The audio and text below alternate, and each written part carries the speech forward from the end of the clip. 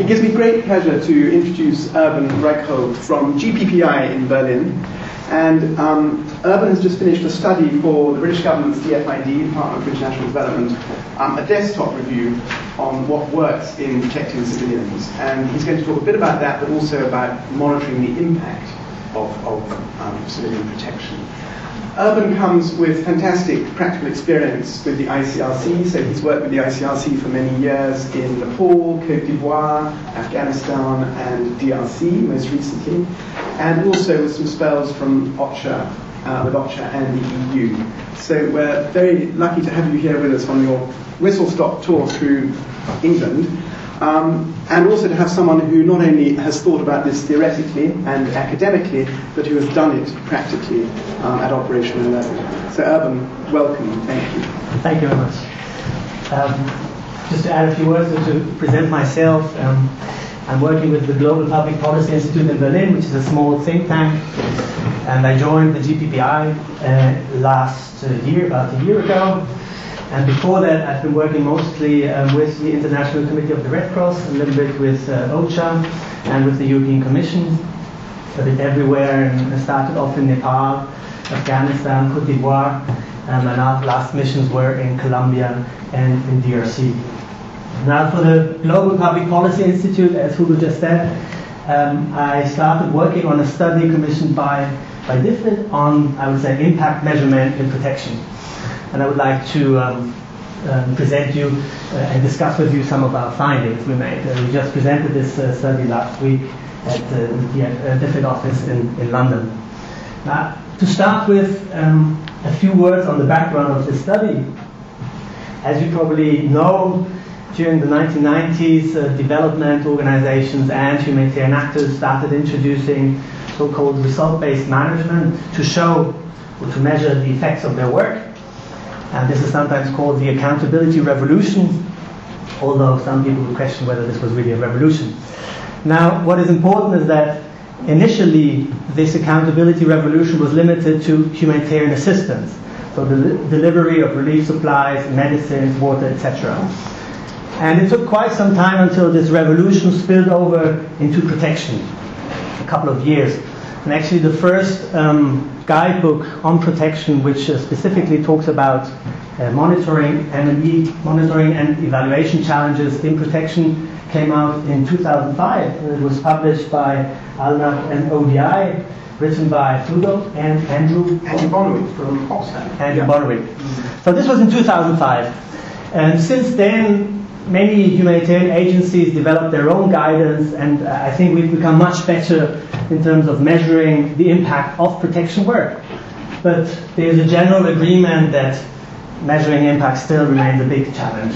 And this is why, against this background, DFID asked us to do this scoping study, which was a small study. We only had 55 days, 3 people working on the project.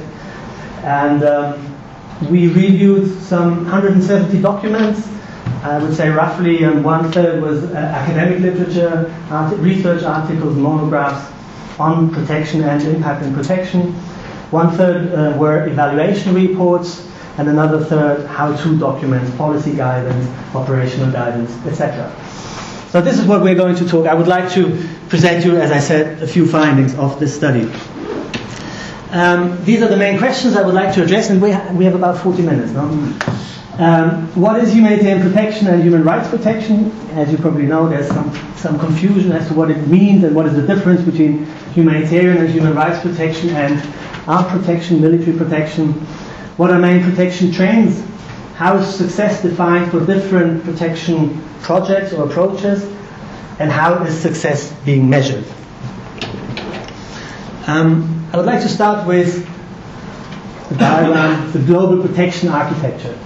So as you know, there are many actors who try to protect civilians from violence and harm in situations of armed violence and natural disaster. I would say the primary responsibility to protect civilians rests with national authorities, the police, the army, judicial institutions. Now, if national authorities are unwilling or unable to protect civilians under their jurisdiction, international actors who have a role to step in, peacekeeping missions, regional organizations. At least this is at the heart of the so-called R2P, the responsibility to protect norm. Non-state authorities, they're also important protection actors, although it is disputed whether they have a legal obligation to protect civilians since they're not parties to international conventions such as the Geneva Conventions. I'm not a lawyer, so I don't want to go into detail. I know there's many lawyers in the room. I just want to say that according to some actors such as the ICRC, non-state authorities do have an obligation to respect certain humanitarian principles, such as the need to distinguish between combatants and civilians under customary international law.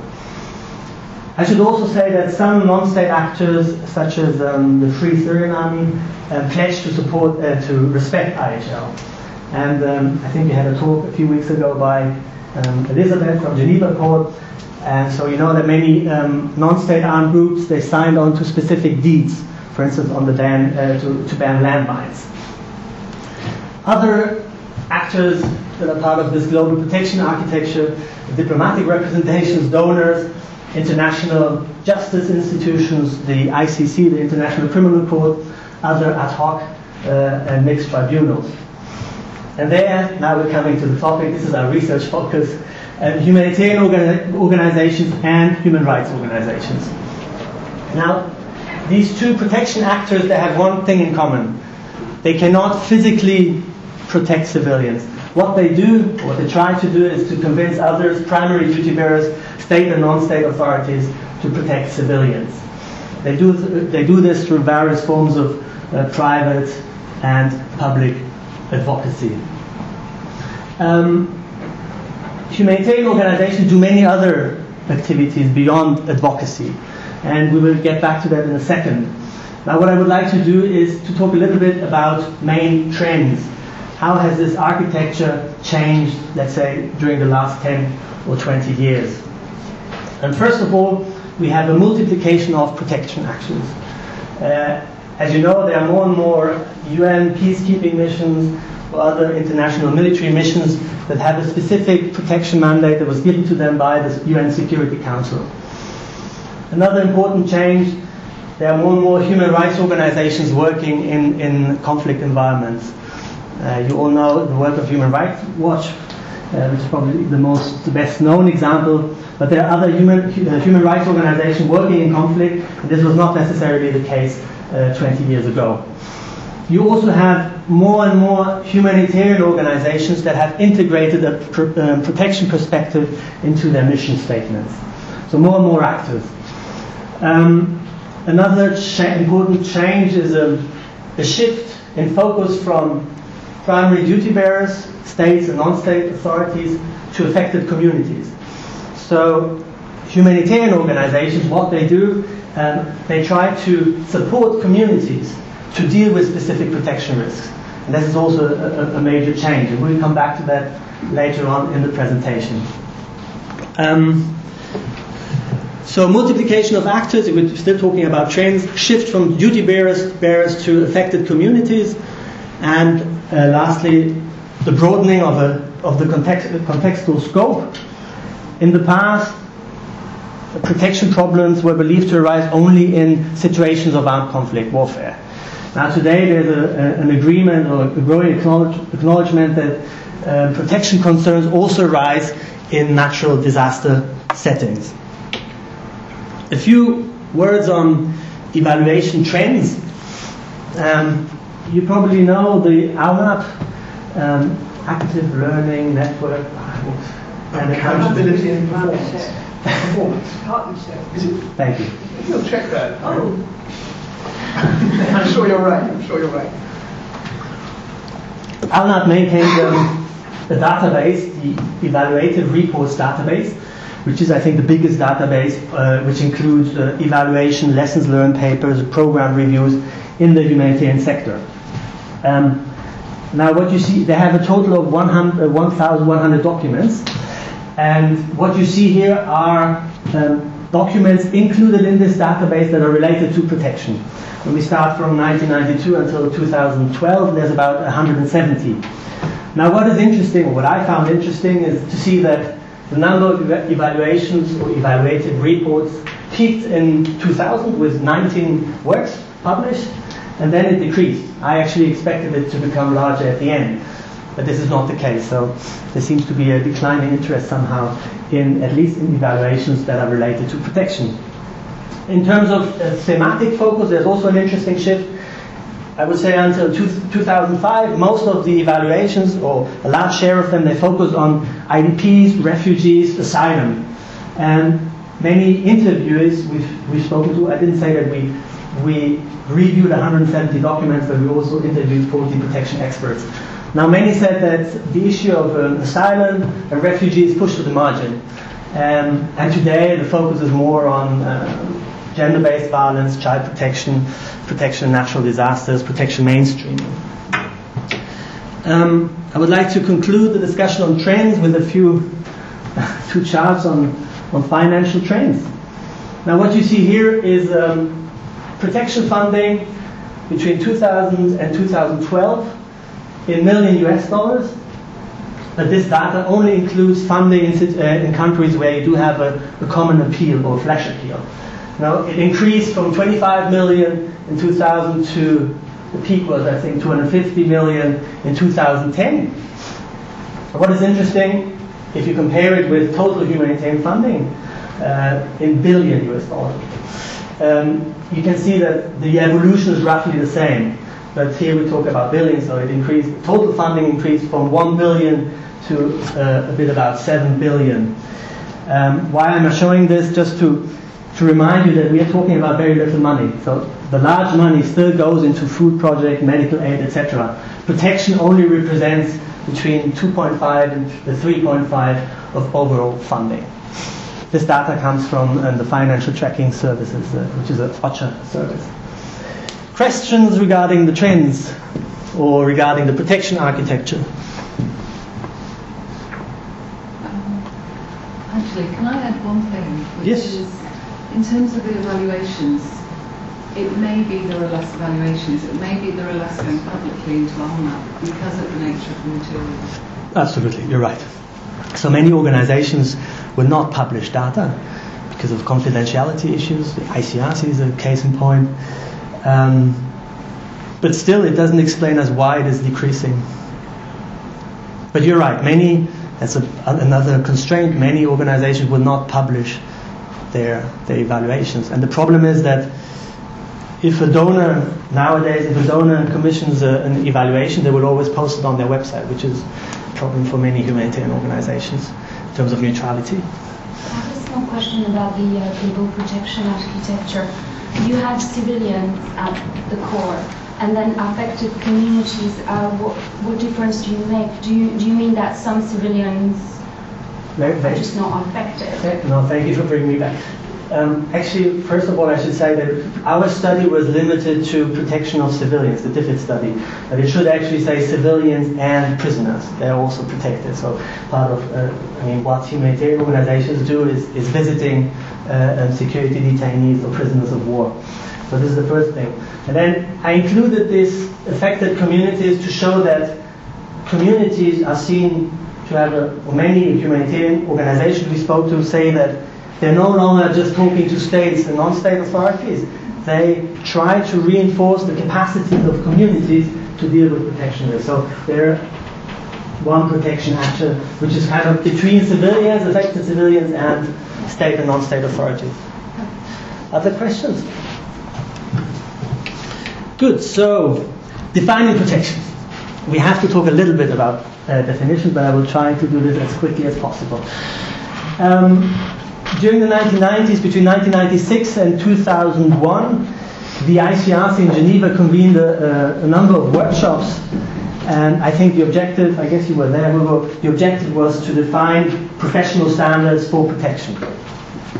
Most relevant actors were present, the UN agencies, including the OHCHR, and most humanitarian NGOs and the ICRC and the Red Cross movement, obviously. Now, the participants of these workshops, they agreed to the following definition, which was later adopted by the IASC, the Interagency Standing Committee of the UN, but it is now the official UN definition. And it states, protection refers to all activities aimed at obtaining full respect for the rights of the individual in accordance with the letter and spirit of relevant bodies of law. And relevant bodies of law include human rights law, international humanitarian law, and refugee law. Now this is where many problems start, where confusion comes from. So this definition is considered both too broad and too narrow. It is too broad because any humanitarian activity can be linked to human rights law. For instance, if you distribute food to civilians in situations of natural disaster and armed conflict, you are helping them to enjoy the right to adequate food, which is enshrined in international human rights law. And this is actually the reason why some organizations, such as the UNHCR, they label almost everything they do as protection. Now, the definition is at the same time too narrow because humanitarian actors implement a number of non-legal activities which do not fall under this definition. Let me give you one example, for instance, mine action. As you may know, mine action is one thematic area of the Global Protection Cluster. I think there are about 13 thematic areas. Now, mine action can include activities to convince states to sign on to the Ottawa Treaty on landmines, which is a legal activity then. But it also includes other activities such as mine risk awareness to help communities to deal, and then we're again talking about communities, to help communities to deal with risks emanating from unexploded ordnance, which is not a legal activity as such. So this is a source of confusion, I would say not so much in headquarters, but at the field level. And in order to bring clarity into the debate, many organizations and donors have developed what I would call activity-based definitions. So normally the notion of protection refers to activities aimed at protecting civilians from violence and other patterns of harm, such as sexual exploitation, discrimination, separation of family links. And it also includes efforts to facilitate access to specialized care and reparation for victims of past violence and harm. Now, what we try to do in this DFID study, we try to regroup or to group all the different protection activities. And we came up with the following division or typology. And we have developed 3 approaches. The first one is remedial action, the second one adaptation, and the third one prevention.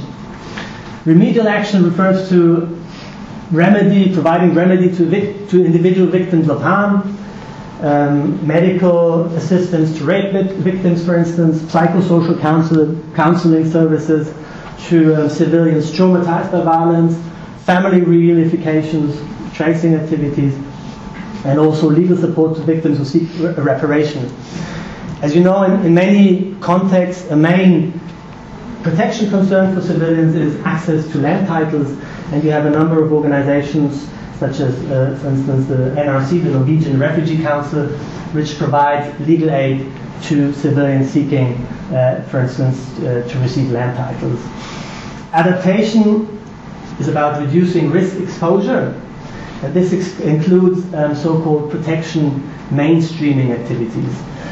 The classical example of protection mainstreaming are firewood distributions inside IDP camps to ensure that women don't have to collect firewood in surrounding areas where the risk of rape may be particularly high. So this is about good programming, it's not about promoting the law. Another example is the installation of adequate lighting inside IDP camps to ensure that women, or to reduce the risk of rape at nighttime. Community-based protection, we mentioned mine risk awareness. This was one example. As I said, this is important because more and more humanitarian actors seek to strengthen communities or help them to deal with protection risks. So let me give you one other example from my own experience. When I was working with the ICRC in Colombia, we observed that indigenous communities had a coping mechanism to regroup in specific houses when fighting erupted in surrounding areas. Now what the ICRC did, or I should say that they regrouped in community houses which were built of traditional material, wooden planks or wooden panels, which didn't provide good protection. So what the ICRC did, they reinforce these community houses, they build brick walls to provide greater protection against stray bullets and other explosive weapons. Now, this is another example of an activity which is not of a legal nature. It's more about engineering, I would say.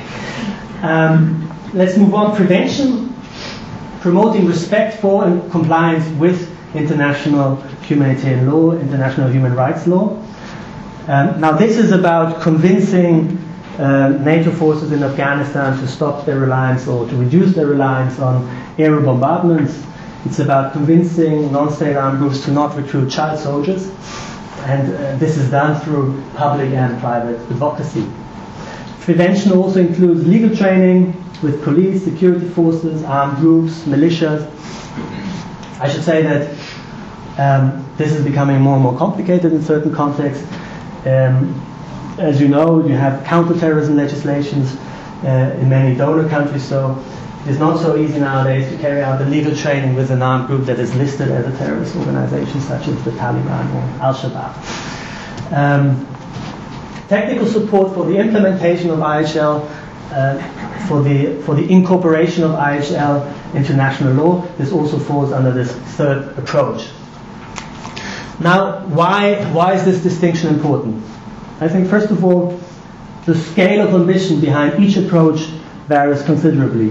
So what you're trying to do here, remedial action is essentially responsive. You're trying to help victims to cope with the after effects of war. Adaptation is about, as we said, helping people to live with risks. And only the third approach is about addressing the deeper causes of violence against civilians, rooted in illegal, unlawful, and harmful behavior. So this is important. Secondly, I would say that success is defined differently for each approach. And you can be very effective in terms of providing remedial action, helping communities to deal with risk, but at the same time you can fail to address the deeper causes of violence against civilians. I think this is important because sometimes you will hear critics say, we have failed to protect civilians, but in most cases reference is then made to the third approach, not so much to the first two ones. And I also think this is a third reason why this distinction is important, because the challenges, and then we're coming to our main topic, the challenges in terms of measuring impact are very different for each approach. But before we talk about measurement challenges, I would like to conclude this discussion and illustrate the links and the distinction at the same time between assistance and protection. As you know, normally we say that humanitarian action has two dimensions, assistance and protection. Assistance is about ensuring minimal material conditions that are essential for the survival of the civilian population. It's about water and sanitation, healthcare, nutrition, etc., food security and emergency shelter. Protection is about ensuring the physical safety of the civilian population and, in a more broader sense, ensuring respect for relevant law. Now, classical protection activities are public advocacy, maintaining a confidential dialogue, for instance, to gain humanitarian access and to talk about specific violations of international humanitarian law, prison visits, legal training, as we said, and legal support for the implementation of IHL. Now, in the middle, we have these other activities, which are somehow in between. Remedial action, as we said before, medical assistance, family tracing services, protection mainstreaming, and community-based protection. Before we talk about measurement challenges, does this make sense? And do you have any comments regarding this typology? Have you looked at security, safety, security, the notion of safety and security, whether it's linked to protection and some people would define it as protection? No, that's very. You mean armed protection, protecting civilians? Yeah, the more sort of concrete security of a civilian. Yes, this is obviously very relevant, but as we said before when we talked about this protection architecture, our focus is on humanitarian and human rights protection. So humanitarian and human rights organizations don't have the means to physically provide physical armed protection. By presence, sometimes they would. Yes, you could say that protective presence, as it's sometimes called, but it's not about protecting them directly from physical violence. No. Other questions? This is all clear. Good. What are measurement challenges? Now, when you ask people why is it difficult to measure impact in protection, and again we talk about human rights and humanitarian protection, this is the normal answer you will get. People will tell you that protection outcomes are less amenable to quantification than outcomes related to humanitarian assistance. So, for instance, if you have a nutrition project, it is relatively easy to measure the weight, the body mass index of children prior to treatment, during treatment, and afterwards, and you can say whether you had an impact. Now, this is obviously much more complicated if we talk about an advocacy campaign, for instance, to ban anti-personnel mines. I'm saying this is the standard answer. This is not to say that it's not correct. But if we're honest, I mean, the same challenges apply to other interventions or programs, for instance, complex development interventions to promote rule of law in a specific country. You will have the same measurement challenges. So I think we have to be a bit more specific. And what I want to do now is to talk about measurement challenges for each of the three approaches we've discussed before. And I will go through this quickly because this is taking longer than I thought. Remedial action. Providing remedy to individual victims of harm, of past violence and harm. You're successful if your activities help to restore, or at least enhance the dignity and well-being of civilian victims. Now, it is obviously very difficult to quantify individual well-being and dignity.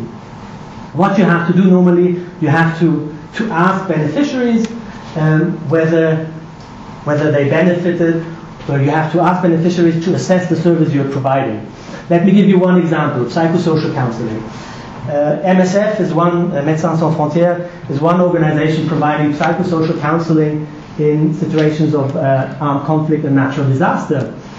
Now, as a standard practice, MSF asks people after their treatment whether they've been satisfied. Now, I've spoken to one MSF member, and he said the problem is that if they go back to the people they have assisted after, say, 3 or 4 months or after half a year, they noted that even people who said that the service they received was very useful, they easily relapse into pathological behavior afterwards. So what does it mean? It means that even if people are satisfied with their service, the impact may actually be quite low in terms of helping individuals to return to a normal life. Let me give you one other example. As we said before, family tracing and reunifying children with their parents is part of remedial action. Now, you might think that reunifying children with their parents is always a good thing, but it is not that as straightforward. Many times, when you locate the parents of a child, of a boy or a girl, you ask them, do you want to return to your parents? They would say yes. I mean, this is from my own experience. They would say yes. Now you bring them back to their parents, and then after a couple of weeks or a couple of months, actually they are unhappy because they want to return to their tutors because they've grown attached to them. Sometimes they don't even know their parents. They've been growing up with tutors for years. So what you have to do, you really have to go back to beneficiaries, in this case children, after a couple of months, after a year or so. And this is a problem because in most contexts you don't have this opportunity. As you know, humanitarian projects are short, 12 months, 18 months. So we have to broaden the time frame if we want to measure impact. Reducing risk exposure. If successful, different risk mitigating measures reduce the incidence of violence and harm among beneficiaries. Let's go back to the example we mentioned before, distribution of firewood inside IDP camps to ensure that women don't have to go outside where the risk of rape is greater. Now, what is the problem here? Sexual violence in developing contexts in the UK is a sensitive issue, and it can be difficult to measure the incidence of sexual violence directly. You cannot go to women who receive firewood and ask them, so have you been less exposed to sexual violence? This is not possible. Now, you have to locate or identify proxy measures. And one example are patterns of movement. And this is actually one, successful example. There are more and more humanitarian organizations who've been very innovative in this regard. And let me give you one example of a WFP project in Kenya. What WFP did, it's a project that started last year. They distribute fuel-efficient stoves to women in refugee camps along the border with Somalia. And they don't ask women whether they're less subject or exposed to sexual violence. They ask them whether they've reduced the time they spend outside an IDP, their IDP camp.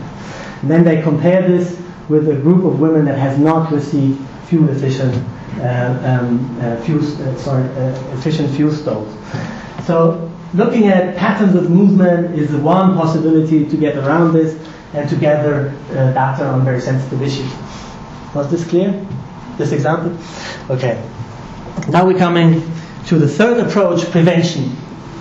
Promoting respect for and compliance with humanitarian principles and relevant international law. This is about changing policy and changing behavior. Now, changing harmful policies and behavior of primary duty bearers takes years. In some cases, it takes decades. So there you have a real problem. If your objective is to convince non-state armed groups such as, let's say, Eastern Congo, the Lord's Resistance Army, to not use child soldiers, you will not have an impact within a year or so. You need much longer time frames. And even then, you need to be able to, what you need to assess impact, you need to have longitudinal data on protection trends. And you rarely have this in humanitarian contexts, due to various reasons, short programming cycles, high turnover of humanitarian staff. So we're often, in most cases, we're lacking data on trends to assess impact of activities aimed at changing behavior and changing harmful policies. Now, a third problem, even if data on trends is available, attributing positive change to a particular program can be very difficult. To get back to the example we mentioned before, if your objective is to reduce child recruitment in Eastern Congo, and you're working or you're engaging with the Lord's Resistance Army, and at some point you note that child recruitment are going down, it is very difficult to explain whether this was due to your successful advocacy effort, or maybe it was simply due to the successful military campaign carried out by UN forces, by the MONUSC. Maybe they've been just pushing LRA into a neighboring country, and this is the reason why the number of child recruitment decreases in a specific area. So you always have an attribution problem if we're talking about the third approach, prevention. Now, if you agree, I would like to, for me, these are the most difficult challenges to deal with. Establishing data on protection or gathering data on protection trends and attributing effect of specific interventions. And I would like to go a bit more into detail. Let us take a step back. How do humanitarian actors and human rights actors collect information on trends? Normally they have a very pragmatic approach. You will try to gather information from as many sources as possible. You will carry out face-to-face debriefing with victims and their family members, with other direct witnesses, with community representatives. You will review national and international media. You can use hospital statistics, for instance, if you're looking at rape incidents. You can use visual evidence, satellite imagery, videos, etc. In most cases, you will not find a sampling plan. Humanitarians are very pragmatic about gathering data, so it's not very scientific, you might say. Still, such a pragmatic approach can work in certain contexts, and I would like to talk a little bit about Afghanistan. As you know, in 2006, the conflict in Afghanistan, the current conflict in Afghanistan, started to intensify.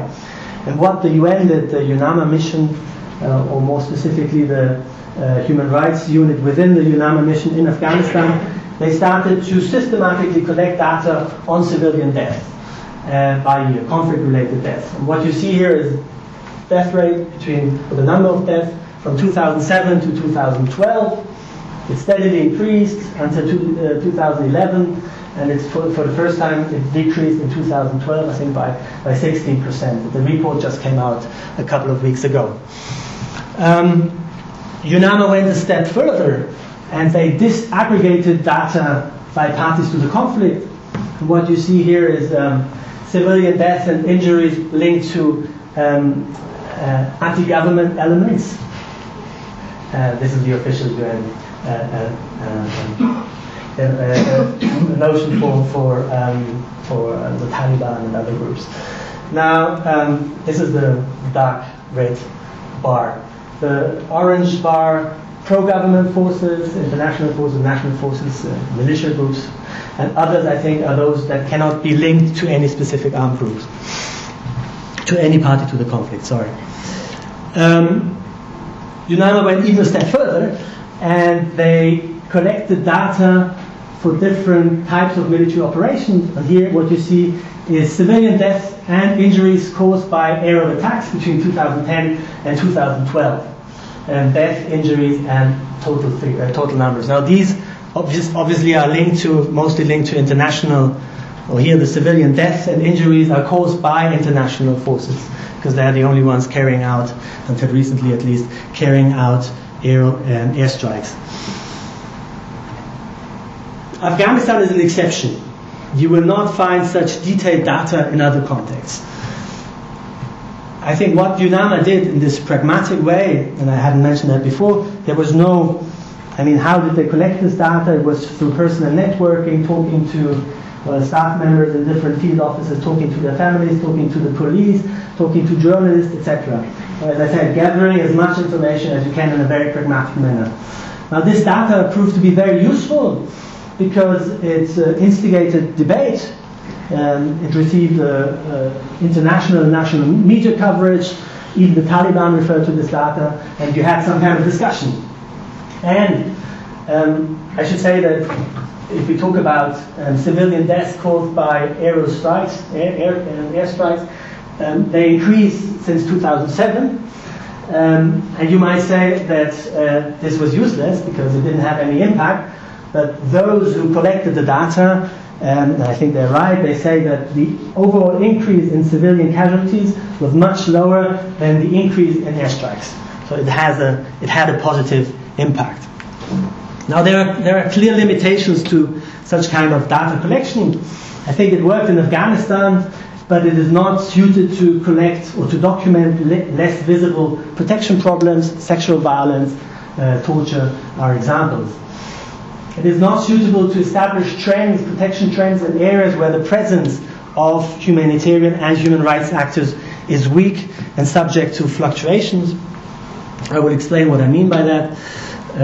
I'm just picking randomly another example, DRC. I've worked there. So in DRC, as you know, DRC is the Democratic Republic of Congo is one of the biggest humanitarian crises, and we know very, very little about trends. You have a serious problem of sexual violence, forced displacement, and we still don't know. We cannot make any clear. We don't have enough information on trends over time. So I would say if Afghanistan is a good example or best practice, DRC is probably a worst practice example. Why? Not only because humanitarian and human rights actors are doing a bad job, it's simply because of the context. DRC is as big as Western Europe. You don't really know how many people there live. Estimates vary between 60 and 80 million. It is very difficult to gather data in a systematic manner. You don't know what's happening in the provinces. When I was there in 2010, there was a problem because humanitarians left certain areas. So if you look at protection trends, then you had less incidents reported. You had a decrease, for instance, in IDP rates. Once they returned to certain areas, the data went up. So this obviously is not, you cannot use this information to assess impact. What are the solutions? I think in countries like DRC, it's necessary to extrapolate from smaller samples of the population. The problem is using surveys, for instance. The problem is that there is very little experience within the humanitarian community in terms of sampling and using survey methods. There are a few exceptions. Oxfam is carrying out what are they called, protection surveys, for instance. IRC has been working with mortality surveys, but by and large there's very little experience. Using more scientific methods are more common in other areas such as humanitarian assistance, but in protection we're not using such methods. So what we recommended to DFID is to carry out additional research, to gather best practices, to look at other related fields such as development, to see whether we can use methods in other areas and apply them to the protection sector. And I think it would also be relevant to see whether some academia, or whether we can learn from academia and simplify some of the methods you might be using and use them for protection. So this is one recommendation we made to DFID. Any questions so far before I turn to the last section? No? Attribution. We said that attribution, establishing trends is the main problem, and the second problem is attributing success. I want to give you another example from Colombia, the so-called falsos positivos scandal.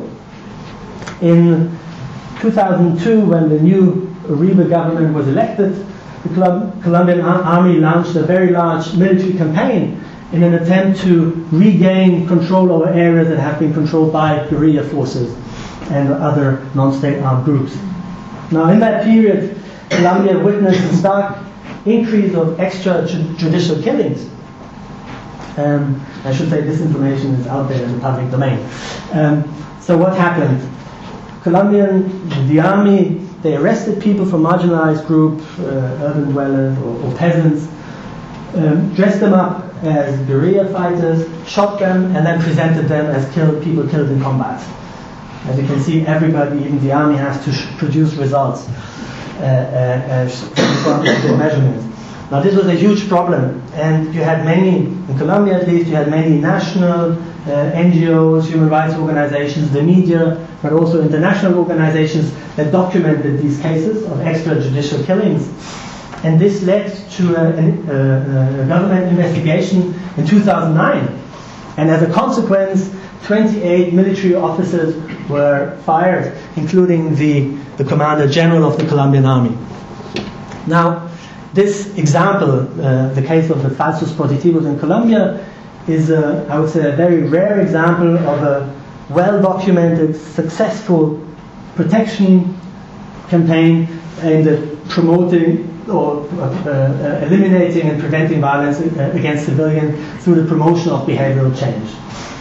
Now, who was responsible for success?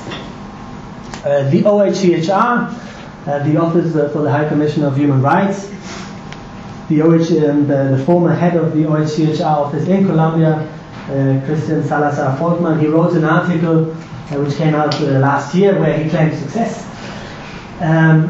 The OHCHR was working on the file, on the case of extrajudicial killings. But you have the ICRC, has a much longer and larger presence in Colombia. You have national human rights organizations that play a very active in Colombia. There is the U.S. administration. As you know, the U.S. is a major donor to in terms of military aid, and it's reasonable to believe that U.S. administration or U.S. officials had an interest in convincing the Colombian army to put an end to this practice. You have political opposition parties, and all this happened 1 year before the presidential election.